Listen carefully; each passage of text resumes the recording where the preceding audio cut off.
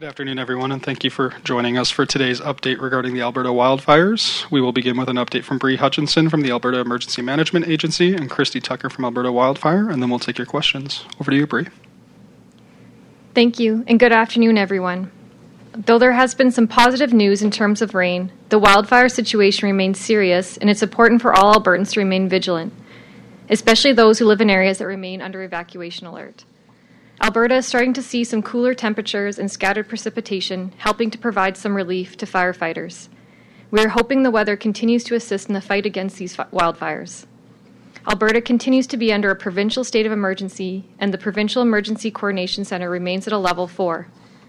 There are currently 22 states of local emergency, 5 band council resolutions, and an estimated 10,655 Albertans evacuated at this time.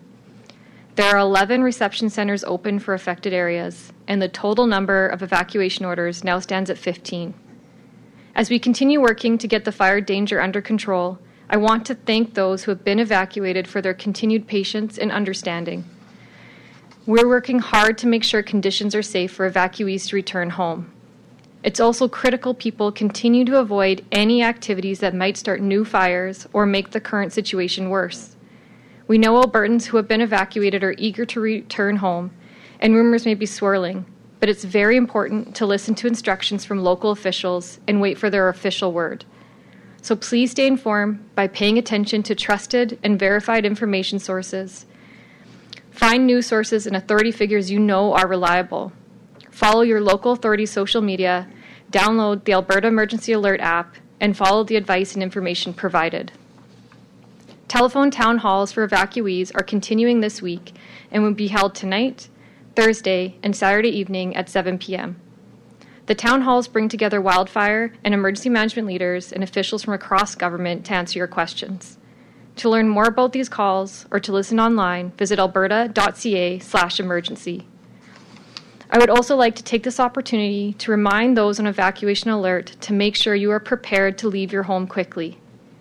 A few simple actions, like gathering medications and fueling up vehicles, can make evacuation process easier. There is a detailed list on alberta.ca/beprepared that outlines all the steps Albertans should take to be prepared in case of evacuation. Also, I would like to remind all evacuated Albertans to register at their nearest reception center or online at emergencyregistration.alberta.ca. Registering helps ensure you receive the latest updates and information as quickly as possible. It's also essential for registering for emergency financial assistance. For everyone who is evacuated, please know that supports are available. We have processed more than 14,200 applications and sent out more than $25 million in e-transfers and debit cards to evacuees. A reminder that debit cards are available for evacuees who are unable to receive an e-transfer at 15 Alberta Supports locations, which all have extended hours, and at the Calgary Evacuation Centre. Those with questions on these supports can visit alberta.ca/emergency or call 310-4455. Lastly, I want to remind Albertans to stay inside when the air quality index is poor. Alberta continues to experience very poor air quality in many areas of the province, with an air quality index of 10+ in some communities. This means that strenuous activities outdoors should be avoided and ideally rescheduled until the air quality improves. Alberta Health Services has excellent information at albertahealthservices.ca regarding air quality information and how to best protect one's health. And anyone who needs to travel, whether because of evacuations or for other reasons, should check 511 for information on road conditions and closures, and be cautious in areas where visibility is poor. Please stay safe and continue to follow updates on the wildfire situation across the province, and do your part to reduce fire risk. Pay attention to fire bans and reduce any activities that could unintentionally start wildfires, such as the use of off-highway vehicles. Your efforts in following directions from local officials and first responders have been key to our ability to respond to this wildfire emergency. I will now invite Christy to provide an update on behalf of Alberta Wildfire.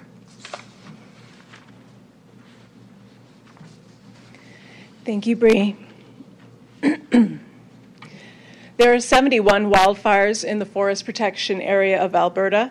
20 of those are out of control. So far this year, we've responded to 520 wildfires, burning more than 1,017,000 hectares. Today, we've seen a continuation of the showers that started in the province yesterday and the lower fire behavior that resulted from that. Many of the major wildfires burning received some rain, which means these are good days for firefighters to make real progress on containing these fires. Due to the hard work of firefighters, along with the weather, we have been able to reclassify the Sturgeon Lake complex near Sturgeon Lake Cree Nation and Valley View from out of control to being held. That means that the fire is not expected to grow beyond the established boundaries under the current conditions.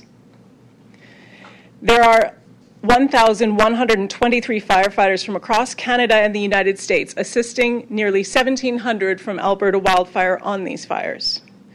We're working closely with the municipal fire departments who are also protecting their own communities. Even though we have made headway on many wildfires on the landscape, we know that the season is far from over. We need to be prepared.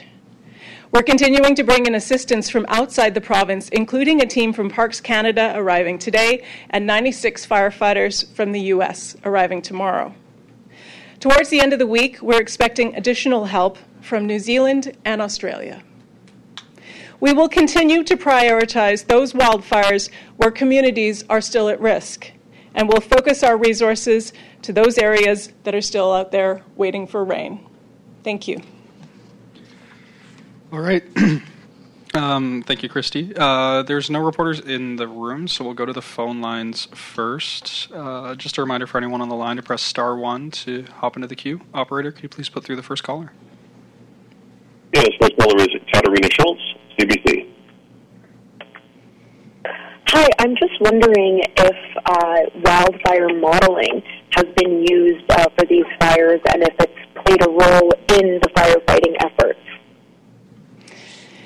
We use a variety of tools as far as strategies to fight fires and looking at the fire situation across the entire province.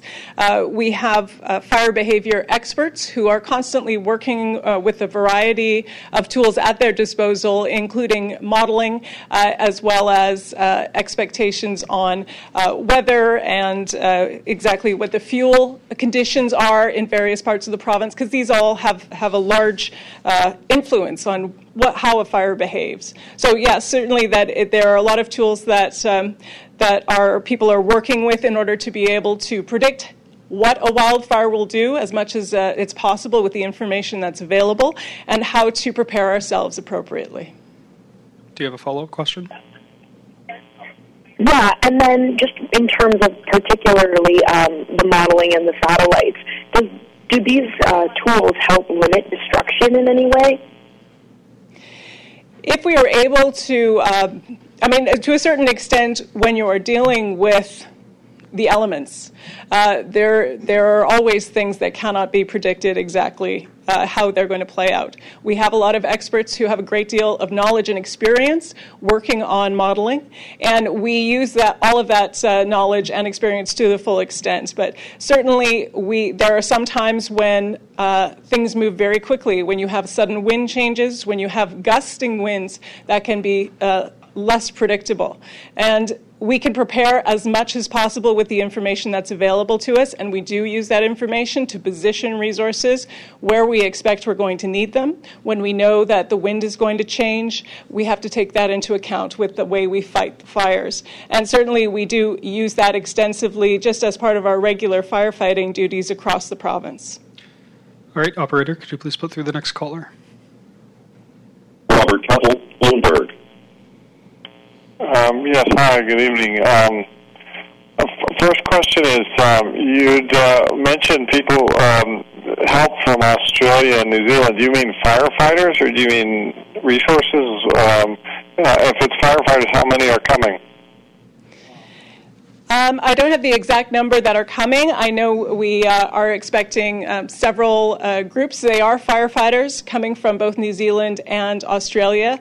We have used this agreement that we have in place with New Zealand and Australia in the past. We've sent firefighters over to Australia when they had a particularly destructive wildfire season. And this is an agreement that we use on occasion, as we do with mutual aid agreements that we have in place with other agencies across Canada and the United States. We have individual agreements with other countries as well. And the reason we do a lot of work on establishing these agreements is that we know that we have similar training, similar way to communicate, and they will fight fire to the standards that we expect here in Alberta. So it is something that we have used before in the past, and it's good to have a resource there that's available to us with the difference in our seasons between the Southern Hemisphere and the Northern Hemisphere. Do you have a follow-up question, Robert? Yes.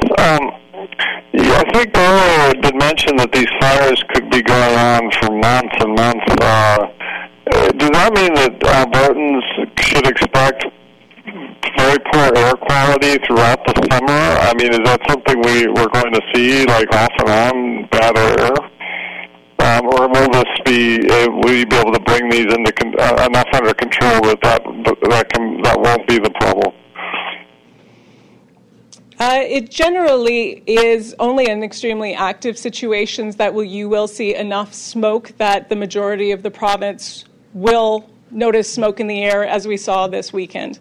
We have a number of very large-scale wildfires, and together the number burning has produced smoke that people have certainly affected people in the province over the last weekend.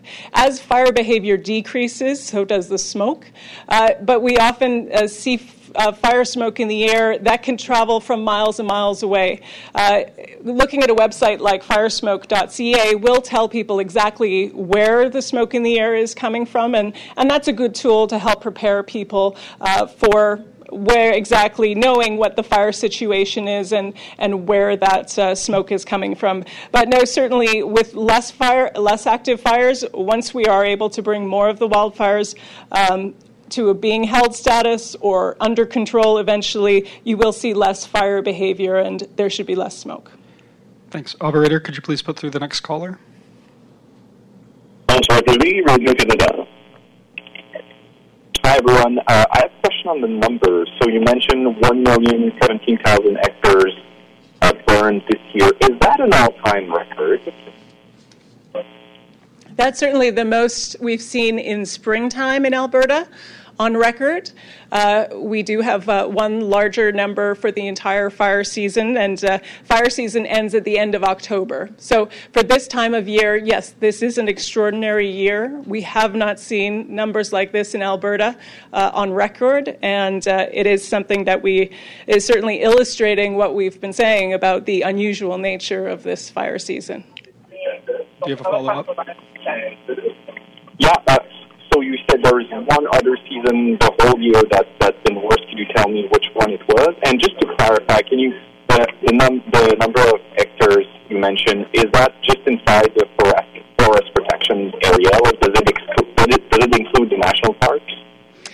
The numbers on our record are the forest protection area of Alberta. But I would like to say that the numbers can change. Certainly, many of the aircraft in the forest areas have not been able to fly as frequently as they would normally over the past weekend because of smoke. And flying over a fire helps firefighters give an accurate assessment of the size. So the size number may fluctuate. Also, at the end of the year, when they're able to get a really accurate read of a fire perimeter and the part inside the perimeter that's unburned, you may see the size adjusted then as well. But the other year in question that you asked about was, I believe, 1984, when the record was 1.3 million hectares that was burned over an entire fire season. All right, Operator, could you please put through the next caller? Alana Smith, Golden Mail. Oh, hi, thanks for taking my question. My question is also for Christy. Following up on my colleagues, I know you're saying this is obviously a record-breaking spring wildfire season with over 1 million hectares burned. Can you just put that into context of past fire seasons for me? And then obviously, I know you're talking about the spring season, but the overall season, how is this kind of tracking compared to the others? Yeah, well, I remember looking at the numbers a few days ago, and I was looking at where we were at this time last year. And you can see these numbers on our website. If you go to the wildfire status page, those are available on the website. So it may have been updated slightly since a few days ago since I looked, but we had been at 450,000 hectares. No, just 450 hectares total by this time, and we are now just passing a million. So certainly a significant difference over last year. The average is more than that because it takes in some larger fire seasons that we've had. But looking back at some of the total season numbers, the last highest we have on recent record was 2019, which was 883,000, and that was a significant wildfire year. You may remember the Chuckegg Creek wildfire near a high-level area. That was a significant fire, and a number of other large complexes. But still, we have surpassed that total from 2019 for the entire season already. Do you have a follow-up question, Elena? I do, thanks. I just wanted to talk a little bit earlier. You were saying, there's been some lower fire behavior that's resulted from, rain we've had in these past few days, a bit cooler temperatures. Can you just take me through kind of the efforts over the weekend and kind of what the focus was from firefighters and how they were able to curb some of those really serious fires like Sturgeon Lake? Yeah, absolutely. I mean, one of the downsides of the smoke was that it was less possible for us to fly over a number of the wildfires, but we were able to make significant progress fighting fires on the ground. And so what that means is building fire guards around to protect communities, and that is using heavy equipment or bulldozers to clear vegetation that would be used by a fire to draw it closer to a community. And we reinforce those fire guards that we are building by doing a various number of things such as burning off in a very controlled way some of the additional smaller fuels that could be used. So we're widening that fire break to make it harder for the fire, a longer place for it to reach if it was going to go towards the community. And they've been working with municipal firefighters, and they do work on installing sprinklers in areas where they're afraid that the fire could come close to a community. So being able to work in tandem with all of the people who are fighting fire and use that sort of collective effort to help create stronger breaks for the fire and to go in there and do some of the work behind the head of the fire. I've talked about mopping up and the work that's involved, and that's some of the work that our fire tech crews and military assistants are helping us with, and that's going through behind the head of the fire and turning over hot spots, making sure that those are out. And that's all incredibly important work as far as reinforcing guards around communities and putting the fire outs eventually. All right, operator, could you please put through the next caller? Jeremy Thompson, CTD. Hi there. Just a couple of questions for you about the fire up by Fox Creek. I know that one is like particularly large, and so despite the rain this weekend, I'm wondering what sort of challenges come with fighting such an enormous just section of land that's burning. Large-scale fires do present a large logistical challenge. I mean, certainly you have a lot of area to cover. You would have priority areas, which are, of course, the areas that show the most potential for reaching a community, or we do have firefighters that, of course, focus on creating fire breaks and as much as they can skirting around the outside of a fire of that size. But it is a priority fire. The Fox Creek fire is still technically classified as out of control, but I know they have been working very hard on building dozer guards, and they're continuing what I've been talking about is small-scale burnout operations, which again is just removing some of the fuel and helping to reinforce that guard near the community. So It is a large operation, and of course, we've already seen how roads can be affected and how we need to work with other agencies within the government of Alberta as well as the municipality as well. And there's a lot of work going on. We do have the military assisting on that fire as well, and then it does help to have a significant number of people who are able to work on that mop-up.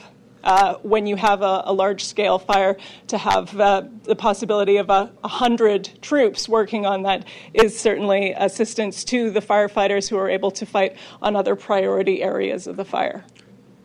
Do you have a follow-up question? Yeah, and just, you say there's about 10,000 or so people still evacuated from their homes here. I understand it's about 1,800, 2,000 folks from Fox Creek that are evacuated, mostly in Whitecourt. And so fair to say, I guess, maybe that's sort of one of the larger groups that are still evacuated from their homes. So I'm just wondering, they're obviously, they've been out for a long time. They're seeing this rain, this cooler weekend. I guess they're probably getting pretty antsy to get back home. I guess what's the message to folks who are still, despite the better weather, still out of their homes? Yeah, it's easy to understand people's frustration. It does feel like some of these fires have been going for a long time, particularly for those who have been displaced from their home. So it's certainly understandable that people are antsy and want to get back home. But fighting fire is not something that will change overnight, particularly when you're dealing with a large-scale fire like this one. What we can do is fight the fire to the best of our ability, work at bringing that fire to a status where the community itself feels that they can advise residents that it's safe to go home, and we give them the best information we possibly can to be able to make that decision safely. All right, and that concludes today's media availability. Please note a media situation report will be distributed later today, and we'll be back at 3 p.m. tomorrow. Thanks, everyone.